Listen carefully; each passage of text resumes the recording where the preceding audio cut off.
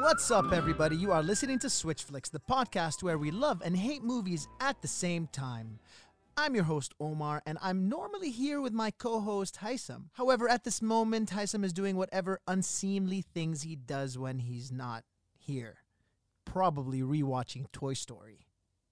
You may recall, dear listener, that way back in episode 16, Haitham decided to execute what some might call a mutiny. If you haven't heard the challenge episode, please go ahead and give it a listen. See what I had to deal with. He called me out on some things, and I'm here to set the record straight. Now that he's not here to breathe heavily into the microphone, let me take this opportunity to do something that's a long time coming. I've had time to think about it, and it sat with me for a while, and I've decided to reduce the score for Toy Story from 8.5 to 8.4. It's just not sticking, you know? I've had some time to let it linger a little bit. I mean, it's made some money, but according to his own metric, Aladdin has been doing better. So, you know what? Let's take it down another notch to 8.3. Yeah, 8.3.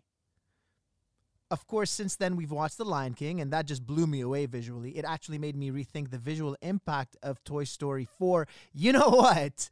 Let's actually comparatively take it down a little bit more to 8.2.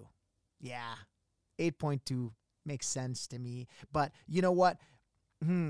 Just to piss off Haitham that much more, I think I'm going to maybe turn it down a little bit more.